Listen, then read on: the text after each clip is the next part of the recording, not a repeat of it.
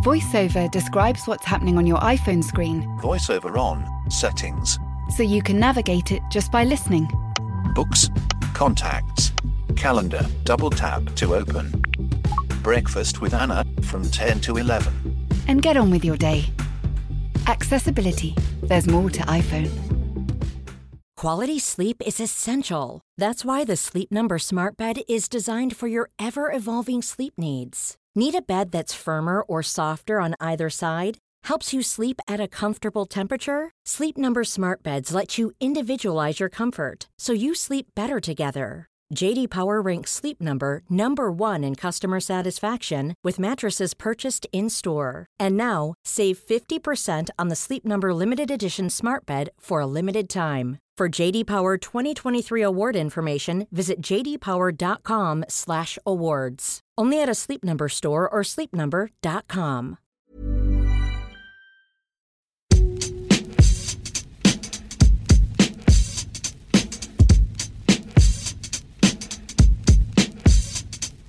Hello and welcome to the Game Podcast from The Times. I'm Gabriel Marcotti, and I thank you for joining us. I'm particularly excited this week because I'm joined in the studio by two of my favorite podcast contributors. That's right, it's James Scowcroft and Matthew Syed. No, it's Julian Lawrence and Alison Rudd. I really like the other guys too. I like everybody equally. I like to think that they're all my children. Later on, we delve into the championship. Yes, a rare foray down under because Alison was actually in Cardiff on Friday night.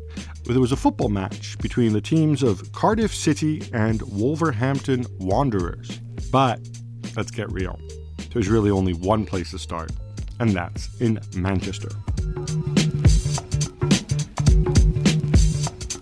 Alison, the cover of the game insert on Monday, I think, is really, really, really cool.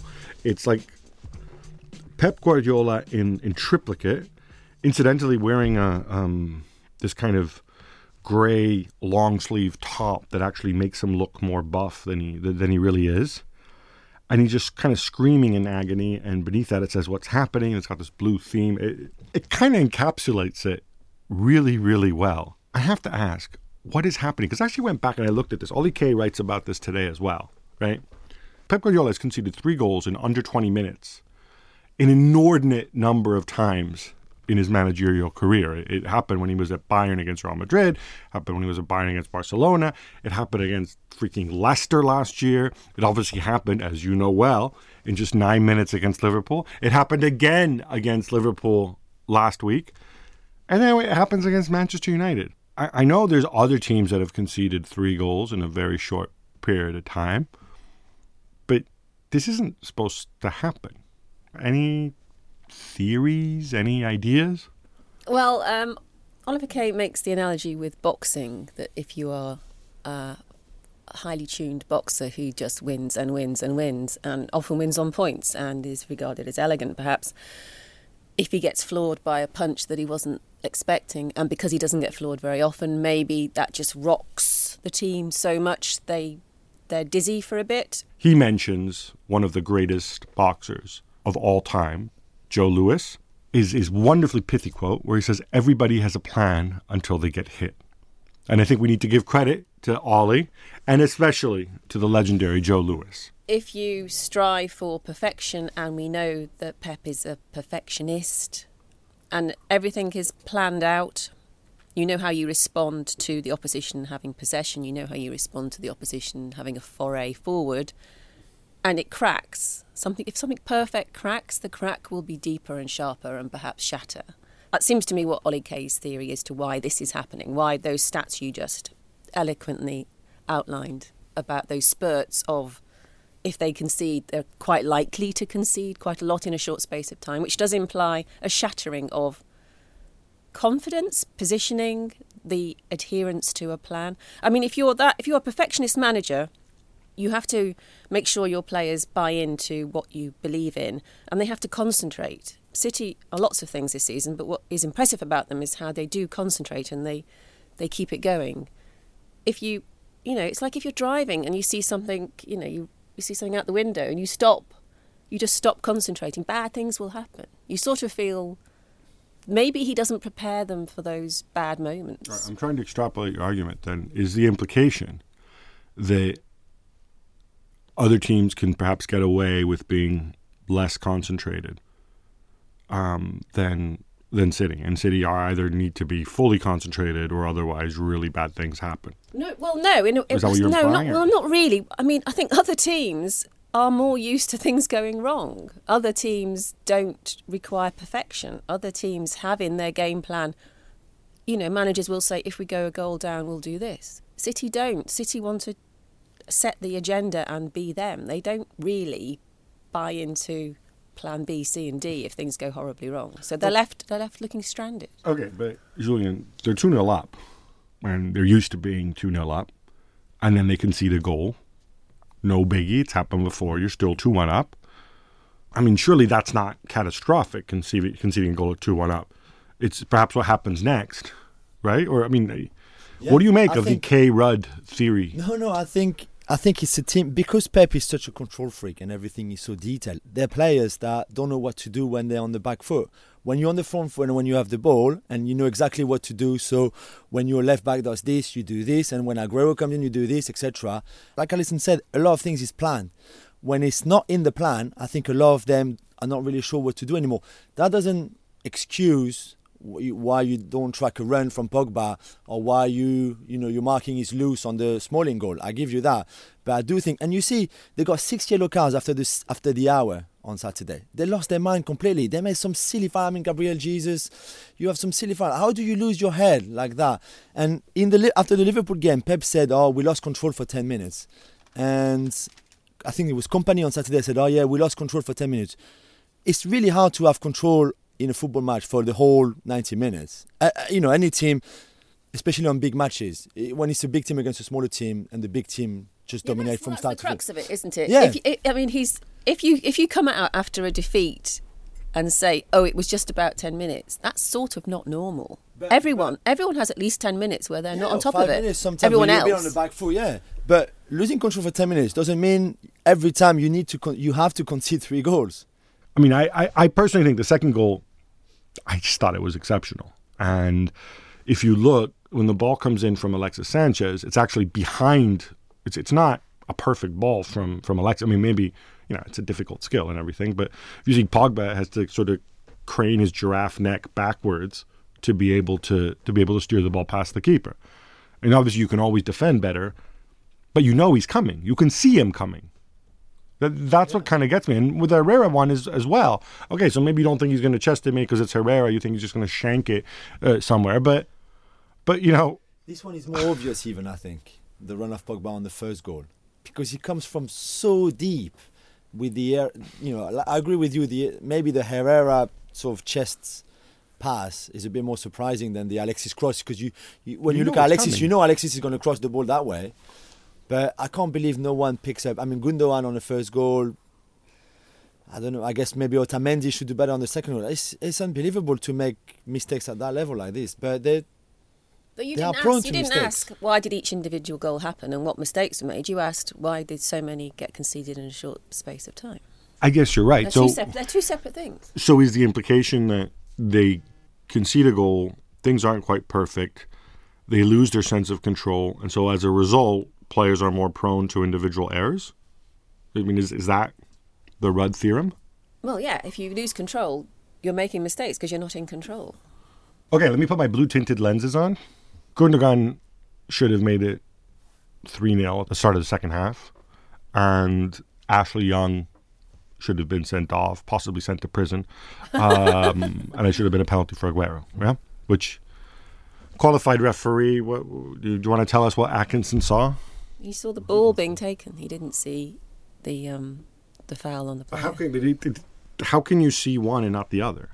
I mean, it's not like he had a weird angle or anything. I can understand if he hadn't seen it. If he sees the ball being taken, he also must see... Or he's told in his earpiece by the assistant, the ball was taken. And no one, for some reason, nobody really saw the violence of the challenge. Because the ball was taken. It was a bad mistake, yeah? It was a mistake, yeah. It was a serious... Bad okay, one. You count the Gundogan one as a goal, and you count this as a goal, and it's 4-3, and City are champions, and we're not having this conversation, right? Spooky parallel universe time. I know. I want to talk United a minute. I thought they were really poor in that first half. I mean, really bad. Was it them being bad or was it City being good? Both. I mean, City were excellent in the first half. There's a nice exclusive from Paul Hurst in the paper. There was no tactical analysis at half time. It was very little, I It think. was all about we've got some great players, go out and blooming show how good you are. Yeah. And that actually was the key, because it's the first time I've seen Sanchez play beautifully for Manchester United. I mean, he played really well, I thought. And definitely. And it's one of the first times I've seen Pogba's lack of inhibition, if you like, because he's happy to pop up wherever he feels like it. It worked. That sort of freedom of expression, that aggression. The big players who are supposed to be great because they were so expensive and they came with a reputation, they actually woke themselves up. Well, but isn't that maybe the lesson, that if you've got 2, 3, 4 truly world-class players, and again, I'd include David De Gea in there because he made a couple saves that an average goalkeeper would not have made, that at any time you're capable of scoring a goal or of coming close. They came back from behind at Palace. They came back from behind against Chelsea, and that's another, it's another big game. I think it's 6 wins in a row now, or 5 wins in a row in the league, and I think they're showing a lot of character that maybe we didn't think they really had in them. There's a little backstory to this, which I think we probably need to address at least, because it happened in the build-up of the game. I think it's an open secret that Pep and Mino Raiola are not huge fans, and it probably dates back to Ibrahimovic. I think when Ibrahimovic was at Barcelona, I remember Mino saying that, Pep, did he say Pep needed a psychiatrist or something? And did Mino say something to prompt Pep's reaction on Friday? It was a dog. Woof woof. Yeah, it was a dog. But what? The context was, well, again, it's, go back to all the Ibra Barcelona thing, and I can't remember the exact quote, but yeah, he called him a dog. Right. And Pep's reaction was to say, "Oh, but Mino came and offered me Pogba and Mkhitaryan." To which I think Mino said, "Well, I never talked to Pep," but he didn't. He was careful to say, "I never talked to Pep," but it doesn't mean like I didn't talk to Baghetti Stein or Marwood or any of the other people who populate City. And then at the final whistle, of course, we see Pogba and Pep embracing and having a few words. Is this just all like kind of WWE background noise, or? I thought when I heard it, Pep is good on there. It's like that's his sort of mind games. He never does mind game usually. It's more Mourinho type of kind of thing. And I thought, good on him if he puts the mess in there by saying like, oh yeah, look what happened. They tried to offload Pogba to us and Mino, blah blah blah. I'm not sure it's true. I have to say, I'm not really sure. You think Pep is Pinocchio? I think Pep was playing some sort of mind games there. Hasn't been denied though. I think Pogba was Pogba quite said strong. what? Yeah, quite a strong Tweeted response what? maybe on Twitter, but You're right, agents will often yeah. explore Let's be possibilities. fair. That a player knows. Mino Raiola wouldn't be doing his job if he didn't. I mean, look, with Mkhitaryan, you had a situation where the guy needed a home. He's a skillful attacking player, technically good. He'd be a fit at City. I might not get into starting lineup, but he'd be a fit. Pogba, I think, would definitely be a sit at Manchester City. They can afford his wages. The fallout between him and Mourinho is after the transfer window. I find it weird that they tried to make him leave the club. That Mino said like, okay, he has to go now. Let's offer him to. And then he called City, he called Real Madrid, he called PSG and said, "Do you want Pogba? We can make it happen." I would find that really hard to believe. But maybe. But the whole situation between it's either Pogba or Mourinho that we had at in February and March, because there were a lot of tensions between them, came out after the transfer window. Let's not but give let's the be more agent too much credit though. Not Making a phone call to the richest club in England to say, "Do you fancy a very expensive player and will you spend a lot of money and give me a big cut?" isn't clever. It's just doing a job. Doing a very simple job. Equally, though, if it's true, and I think we all find it plausible, do we give Pep some credit or City some credit? Because City are, don't want to have a go at them, but every football club leaks things when they need to, when it's appropriate. Wouldn't it have been really funny if they had leaked that in January? I mean, if you really wanted to go and mess with United and mess with their heads, right? That's what you do in January. Say like, hey, look, we've been offered Mkhitaryan too. It's not just Arsenal. And look, they want to give us Pogba as well. Ha, ha, ha. We don't want your rejects, United. I mean, wouldn't that have been the kind of mischief? I mean, they were maybe too busy to leak stories about Alexis and how Alexis was making £1 billion a week. And they preferred all the money. They were leaking. Yeah. They were busy leaking other things. You can't leak too many things either in the same month or a couple of months. Yeah, that wouldn't be classy. To what degree do we think events at Anfield impacted City in this game?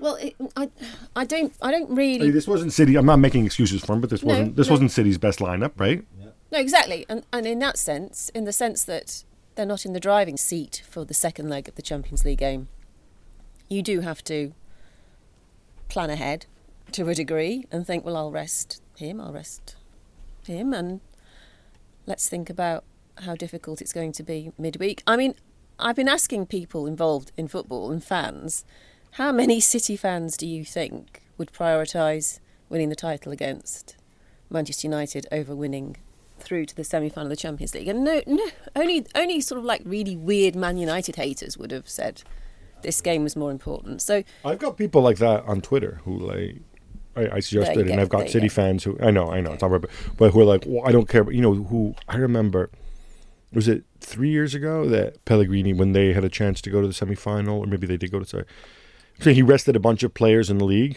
They drew, it was against Real Madrid, I think. The next game they were knocked out, but and people were just like, oh no, because I don't care. And I said, well, surely Pellegrini's justified. He wants to give himself the best possible chance to win the Champions League, and they're like, no, he's a loser. The UEFA are all corrupt because we don't care about that. We just want to win the Premier League. I'm like, you've already won the Premier League twice. How about expanding your horizon? But surely, from Pep's perspective, given that he's only ever won the Champions League with Lionel Messi, I mean, he might.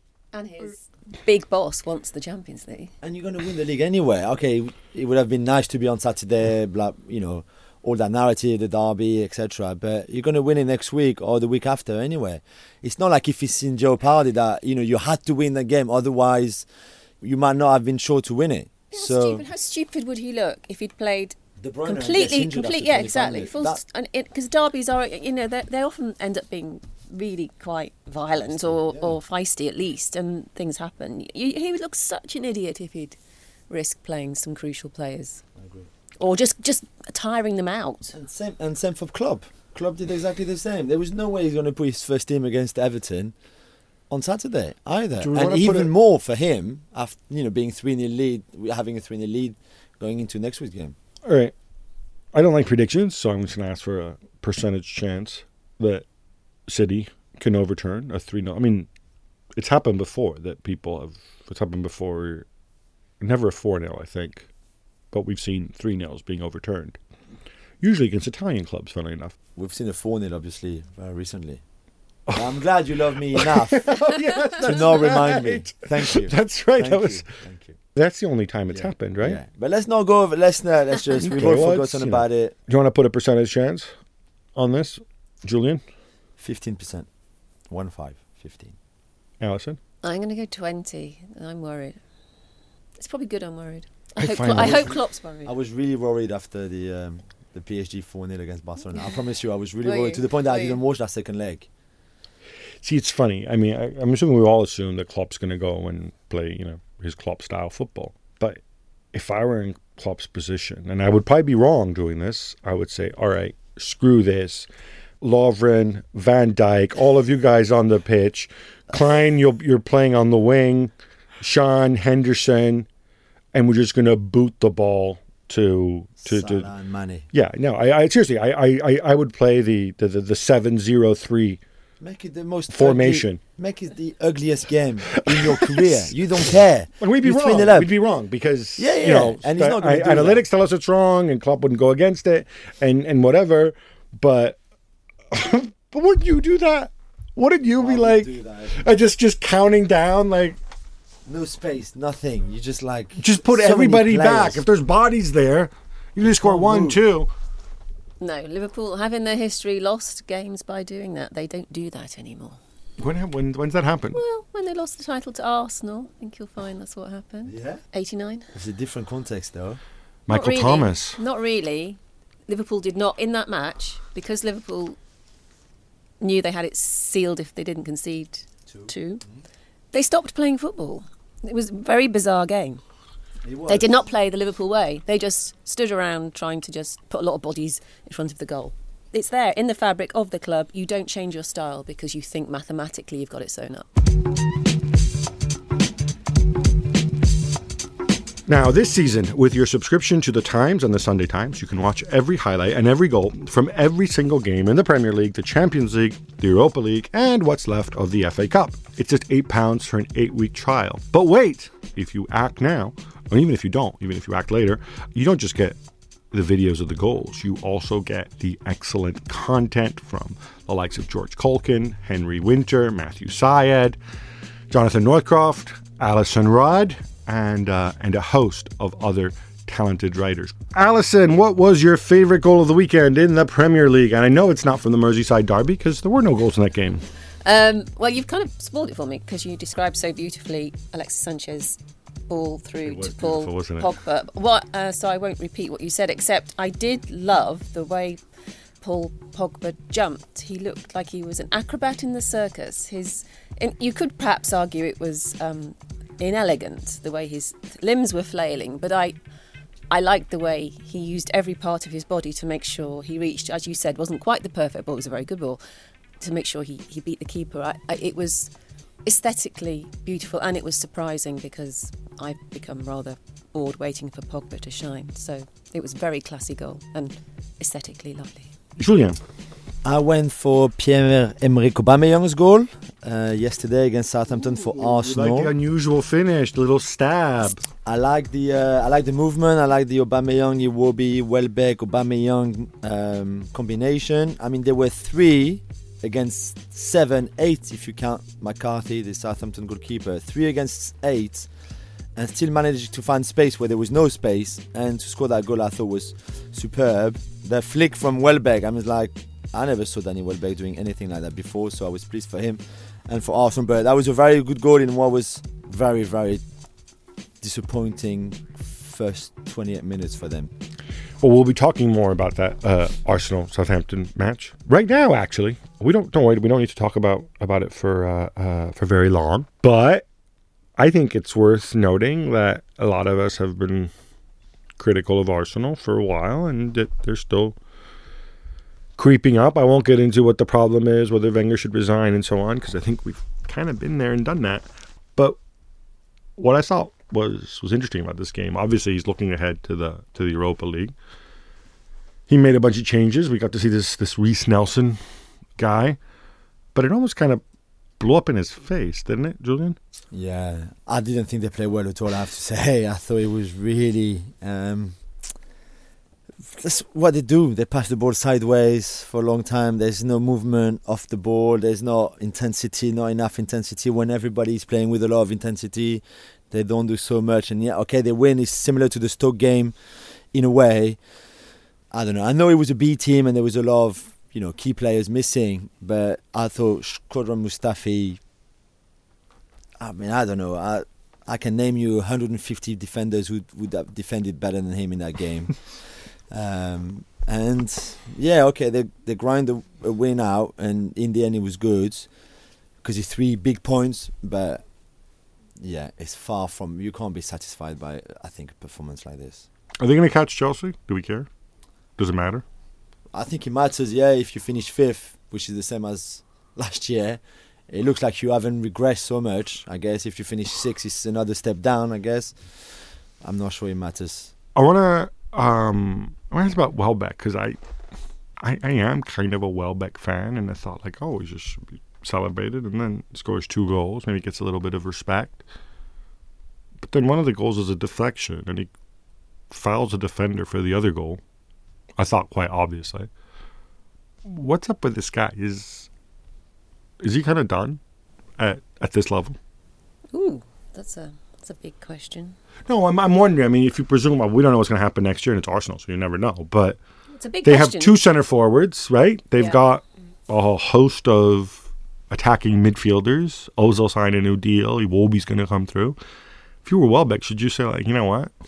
Why don't I go to Bournemouth and replace Jermaine Defoe and or whatever? You know, should you be thinking in those terms? Well, he's done if Wenger isn't there next season. Wenger adores him, absolutely adores him. Is that why he plays him so much? No, he doesn't. When he doesn't play him, it's usually because there's a fitness issue, or he's coming back from a fitness issue, or he's been injured, or he's protecting him because he doesn't feel he's quite ready. But he does adore him and is prepared to give him time to keep improving. And he has enough spurts of looking like a pretty decent striker who contributes to the team. He's not just a target man. He can be quite creative. He was also pretty instrumental in Aubameyang's goal as well. Yeah, Let's he's not creative. forget. He's I mean, creative. And in fact, I thought that was a better athletic contribution when he's fit. than the two goals he did score. 'Cause, Yeah, that's fair enough. But and also it's an interesting question because he may or may not go to the World Cup with England. We don't know yet. It's a possibility. If he was to play between now and May, he might and play okay. He might be considered an option. And then if you get to the World Cup and you have a decent World Cup or one where you are not embarrassed and you play a few minutes and look good, then if Wenger isn't there, then I think teams would be interested in him. I think there might be another chapter in his career. But it is a career where I just don't think he's ever had a long enough spell in the team to really tell us what he is, I don't think. I don't know, Julian, you've probably seen more of him than me, but I think there's more there. He's not finished. I think there's two if he's fit. I think the fitness has been an issue. He's only 27, and Wenger always says that a striker comes good between 27 and 32. That's where they are at their peak. But I think injuries have been a big problem. I think he hasn't scored. Yeah, Wayne Rooney's 32, so that's. Yeah, no, but he hasn't scored. He hadn't scored in the 17 Premier League games before yesterday. So I think the consistency is always going to be a problem. I know his ratio goals per minute played is not bad this year, but he also missed a sitter. And you think, how can you be so good on the Aubameyang goal with that flick, which is a great flick, and then miss that sitter and score 2 goals and I think we saw him against Milan in Italy where he was very good, I thought, and yet still missed some very easy things. So I don't know if it's a concentration issue or if that could come a bit later, if he mature in his game a bit more. But yeah, at times he almost looked like he was playing as a second striker with Aubameyang, and maybe that's better for him than either playing wide or playing on his own up front. It's about the battle of the Jacks. I don't want to dwell on this, but Wilshere and Stevens, I mean, people didn't see this. Stevens, who is about twice Jack Wilshere's size, right? He's got Wilshere who's basically water skiing off his back, holding onto his shirt. He turns and brushes him away, and he gets sent off. Now, Mark Hughes thought it was harsh. I'm not going to disagree with Sparky. What I don't get, too, though, is Stevens' shirt, which I'm assuming, I know that Southampton's shirts look slightly cheapo, but I'm sure it's not made of paper. I don't get it. You're a referee. Will you think Stevens ripped his own shirt? And what? No, he referee knew what Wilshere had done. That's why he booked him. Well, why don't you send him off? Well, it's not. Well, why are you sending Steve? Why? You're being an absolute ass. You're doing it again and again. I mean, you can't send someone off for putting a shirt. It's even if you put why it do you the way send Stevens off then? Because he raised his hand in Jack's face and barged into him. How else are you going to get this guy off you? I think it's the most annoying foul. The most annoying foul for everybody who's played football is that kind of shirt pulling when you're going away with the ball. Don't react. Since when? That's part of your job, not to react, even if it's the most cynical foul. I guess you're right. It just kind of annoyed me. It's annoying, but you can't send him off. You can't send Wilshere off, but you have to send Stevens off for the reaction. It's prejudicial against tall players, to be honest, because the only way Stevens can retaliate is to sort of lean into Wilshere, and the only part of his body that's there is his head because he's so much shorter than him. Wilshere couldn't be sent off for a similar foul because he wouldn't have been able to reach the man's head. Are Southampton doomed? I think most people close to Southampton would have said really disappointing to get nothing out of the game, but they would have liked the spirit and the attitude, and there were spells where they were completely dominating Arsenal and playing quite nice football. You've got to come away from that. If you've got anything about you as Mark Hughes as a manager, you've got to come away with that and make that the launch pad for a spurt of points gathering that stops you getting relegated. Yeah, I think they're going to stay up. They play Chelsea on Saturday. And then they play them again in the FA Cup. Yeah, I mean, my thing is Mark Hughes won 20 points out of 66 with Stoke, got fired by Stoke because he was not good enough. He that was not working. I find it weird that he gets a job like this in a similar situation, a similar context, and you think, well, didn't work before, but that's going to work for us. And I hope it does, because I like Southampton, I like people working at the club. I like Mark Hughes, I've got nothing against Mark Hughes. I just find it a bit weird that you appoint a manager with no momentum whatsoever, who's been pretty terrible in his previous job, the same season, not even the same season, in a team that has no momentum, lost all confidence, and you think, yeah, that's going to work. The train is now approaching. Junction at platform. Passengers, airport, please stay on board. Next stop, road station. iOS helps you control which apps you share your exact location with. There's more to iPhone. Millions of people have lost weight with personalized plans from Noom. Like Evan, who can't stand salads and still lost 50 pounds.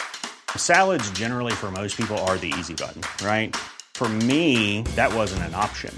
I never really was a salad guy. That's just not who I am. But Noom worked for me. Get your personalized plan today at Noom.com. Real Noom user compensated to provide their story. In 4 weeks, the typical Noom user can expect to lose 1 to 2 pounds per week. Individual results may vary.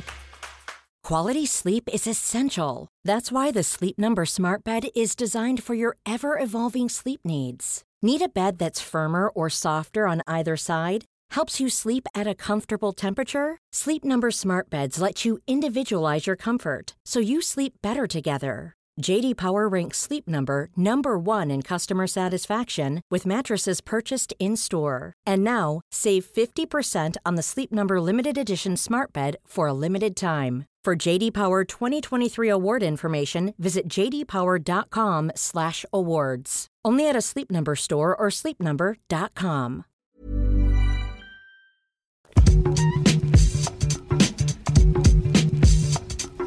Love the game? Then don't miss The Game Daily. It's your lunchtime update from football's finest writers, and it's only at thetimes.co.uk. We don't often talk about the championship on this, and I want to make this very clear. I've said this before. It's because I don't follow the championship. Most of our guests don't follow the championship, certainly not to the same degree that we follow the Premier League. It's got nothing to do with snobbery, but it has to do with one of my pet peeves that a lot of times, and I think it's very obvious, you get ex-pros and journalists who don't follow the championship and then opine on the championship, usually by looking at the table and like, oh, Millwall are doing really well, ha ha ha, imagine them in the Premier League, and other such insightful comments. And by the way, I mentioned Millwall because there's a very good piece by Gregor Robertson today in The Game, which talks about how Millwall could be coming up. However, this week we will make an exception because on Friday night, Cardiff played Wolves, who, as I understand it, they were first and second in the championship at the time. And Alison Rudd was there, and she got to hear this. Gary Medine against John Ruddy. Can Ruddy make himself a hero? It's Medine to step up, right-footed. Medine strikes it. Ruddy saves! John Ruddy saves! John Ruddy saves! He is the Wolves hero! It comes back out to Gunnarsson. Cavallero goes in. Referee's blowing. Oh no, it's another penalty! Oh, can you believe it? 20 seconds to go. This is unbelievable. Here comes Hoylett to step up, right-footed, and he says, it's back on the bar! It's back on the bar! It's headed goalwards! It's wide! It's wide! It's wide! The game's over! The game's over! The game's over! Wolves have won it! Wolves have won it! Wolves have won it! A quite incredible finish to a remarkable match! That was Mikey Burrows, who you heard from Wolves TV, who Julian just said off air. He's quite a cool guy. He's a cool guy. Close personal friends of Julian's, clearly. Alison, you were there. Pretty dramatic. 2 penalty saves in the final 2 minutes. Yeah, unbelievable. And then it got even more unbelievable with Neil Warnock saying very rude words repeatedly live on television, and you What had. did he say? I can't say it. F off. He basically told Nuno to F off. Like literally Like 1,000 7 times in 5 seconds. And this is because Nuno didn't go and shake his hand after the game and instead went to... Yeah, it's the celebration, I think, that got him. No, it was... This is so heavy with irony, it's ridiculous. We've just heard the commentary. It was astonishing. I have never seen 2 penalties awarded deep into added time, both of them missed by the same team, both taken by different players. And the first penalty was a really good save by John Ruddy. So, who's your cousin, by the way? Who's distantly related because of the extra Y. And then his manager, he said afterwards, he wasn't trying to be disrespectful to anybody. He was just so taken up with how exciting that is. Because this victory has more or less sealed Wolves' promotion to the Premier League. They could be promoted by the time most people listen to this podcast if results go their way. He just said, I wanted to run on and hug my goalkeeper. I was just so excited. And he's one of the more passionate... You don't watch the Championship much, Gab, but he's one of those passionate overseas managers who celebrates every goal. I'm familiar with Nuno Espirito Santo. Runs up and down. Lucky for me, Alison, he's a foreign manager, so I've seen him before at Valencia. Well, he's carried that on in the Championship. And a goalkeeper as well. His backroom staff always go crazy too. They're a sort of morass of celebration, and lots of opposition managers in the Championship have got cross with him and his backroom staff over the season because they do go a bit over the top. But in this instance, it's really hard to think why you wouldn't. So he runs on and they get very excited and they celebrate, and then he tries to shake Neil Warnock's hand, and Neil Warnock will have none of it. And in his press conference afterwards, Neil Warnock made some very harsh criticisms of this counterpart at Wolves. Oh, that's what they do maybe in their country, but not country. not when you come here. No, on our soil, kind of thing. Neil Warnock said that Nuno did not understand British manners. He had no education of how we behave after a game, and he lacked class. So I was the one who drew the short straw and said to him, "You've just been accused of not understanding British etiquette and having no class." And Nuno looked at me and he said, I have managed in the Champions League. The Champions League. The Champions League. I have managed in the Champions League. At which point I had to say, yeah, I get it. And then he said, no one can accuse me of lacking education. Because you've managed in the Champions League. Because you've managed in the Champions League. You're in other words, Neil Warnock has not. So who is he? Who is he to tell me I lack class let himself or down etiquette? there. I mean, all right. Okay, look. I don't follow the Championship, but I don't find these two clubs particularly likable, or these two managers particularly likable. For those who don't know, Nuno Espirito Santo was George Mendes' first client. Go ask Valencia fans about what they had to put up with when, thanks to Peter Lim, they became... Well, just do some Googling before I get myself in trouble. You've all read stories about what's happened at Wolves this year with the players who are in and why they're there and so on. On the other side, you have Vincent Tan and Neil Warnock, which kind of tells its own story. I don't know.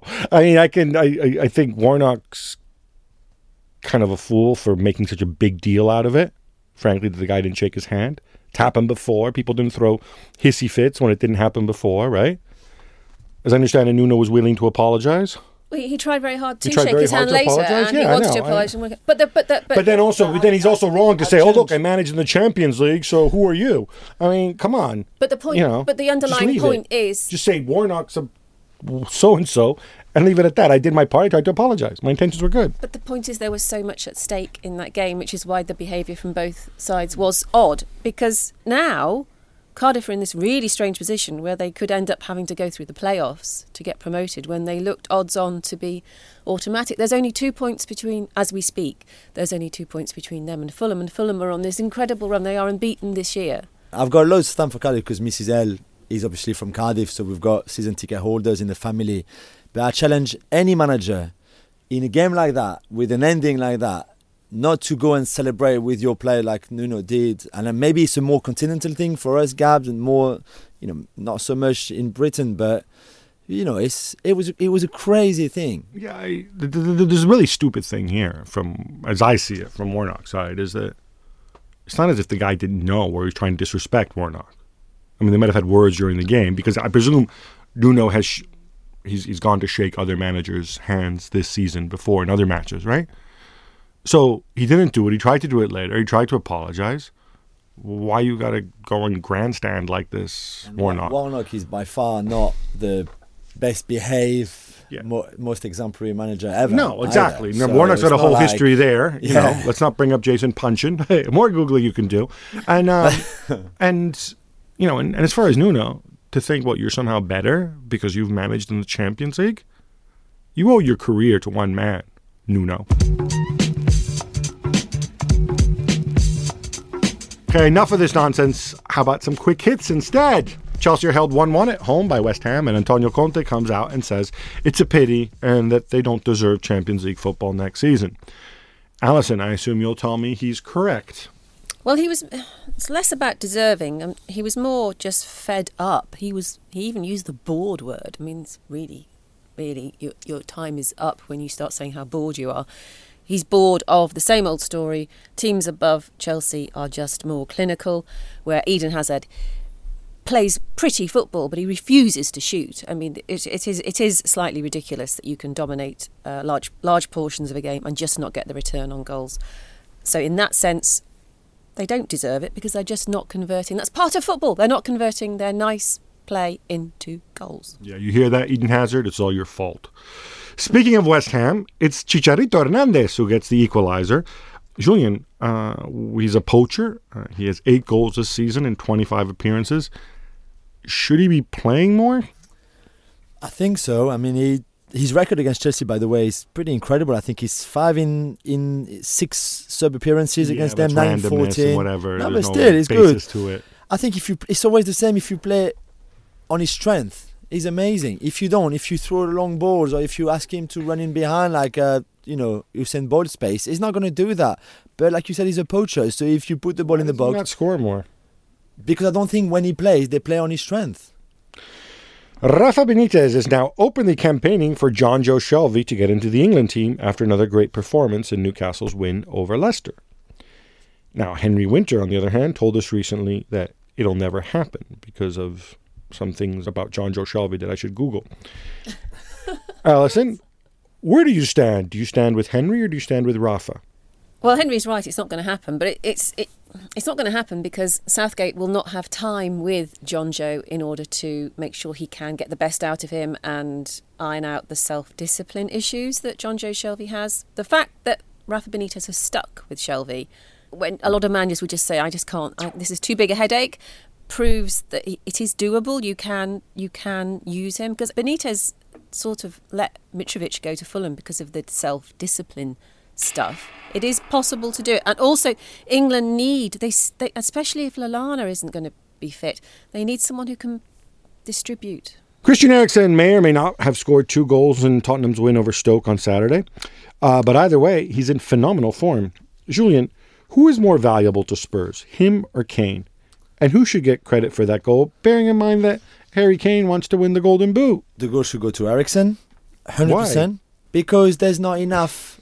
If Harry Kane even touches it, brushes it with his shoulder, that doesn't change the direction of the ball. The ball was going in anyway.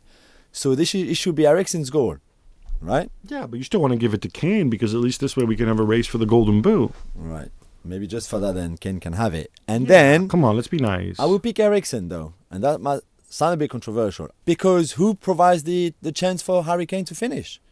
Yeah, but Harry Kane scores when Eriksen's not there too. Yeah, but Eriksen does assists even when Kane is not there too. It's remarkable. Without Eriksen, Kane would have half the chances that he's had this season.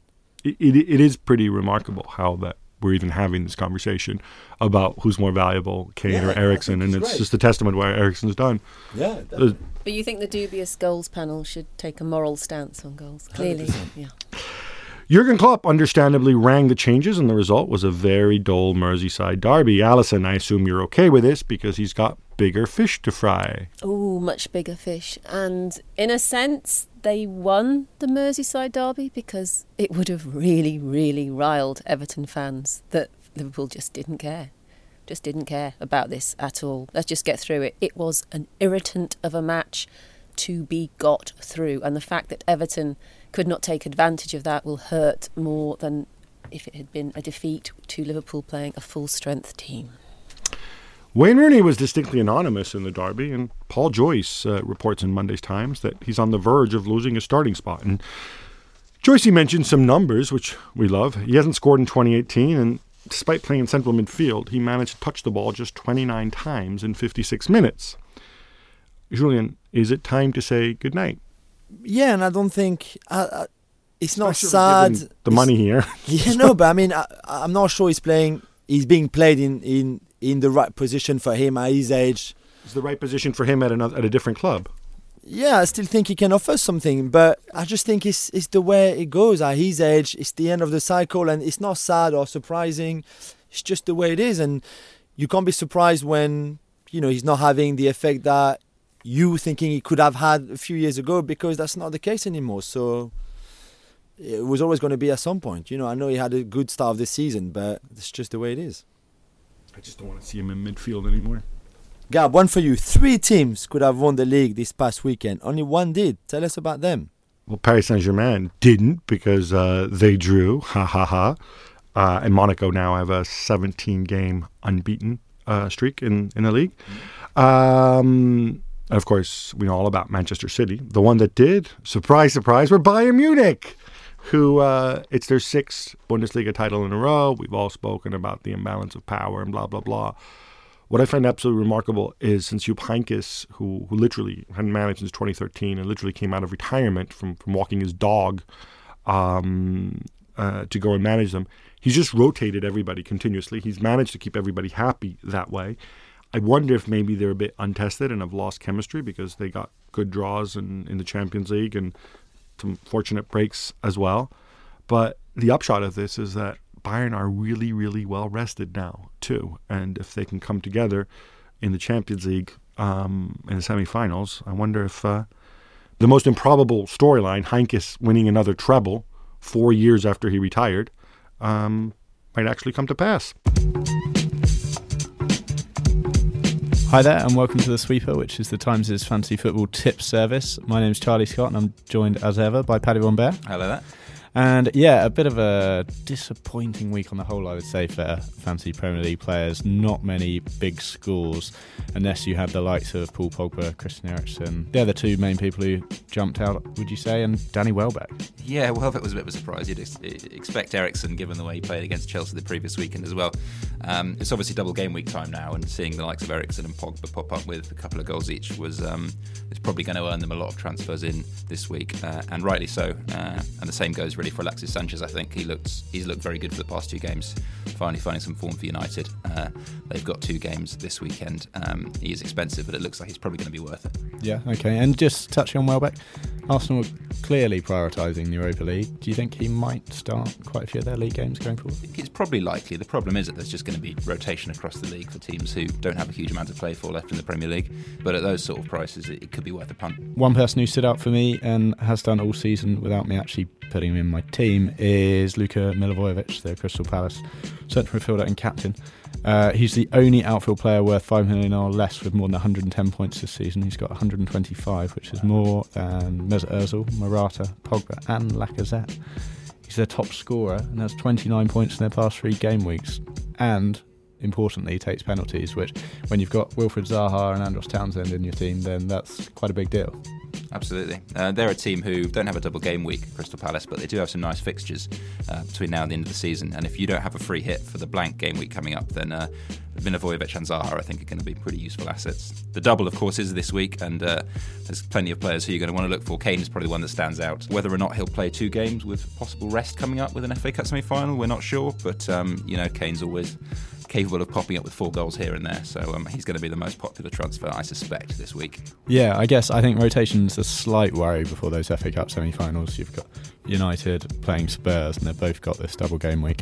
Chelsea, they've got Southampton, so they're probably less worried, but United and Spurs might rest players. But I've been really impressed by Dele Alli the past 5 or 6 weeks. His stats haven't really tallied up between how he's been playing and his FPL points, but he's exploded recently and has 37 points in his past 4 game weeks. And with 2 double game weeks for Spurs before the end of the season, then he's well worth consideration. For all our advice on the upcoming double game week and beyond, you can go to thetimes.co.uk/fantasy football and sign up for our free email. Or you can go to Facebook, search for The Sweeper, join the group and post your questions and we'll get back to you. Right, that's all we've got time for today. Many, many thanks to my excellent guests today, Alison Rudd and, of course, Julian Lawrence. Remember, just £8 for an 8-week trial if you want to subscribe to our newspaper. Just search The Times online this season. In addition to our wonderful content, you also get the Sunday Times content. And you can access highlights of every game in the Premier League, Champions League, Europa League, and FA Cup. I won't be back next Monday. I'll leave you in the very capable hands of Alison Rudd after what could be yet another City defeat. It's Spurs up against Manchester City at Wembley. The Game is brought to you by The Times. For more information and more podcasts from The Times, head to thetimes.co.uk.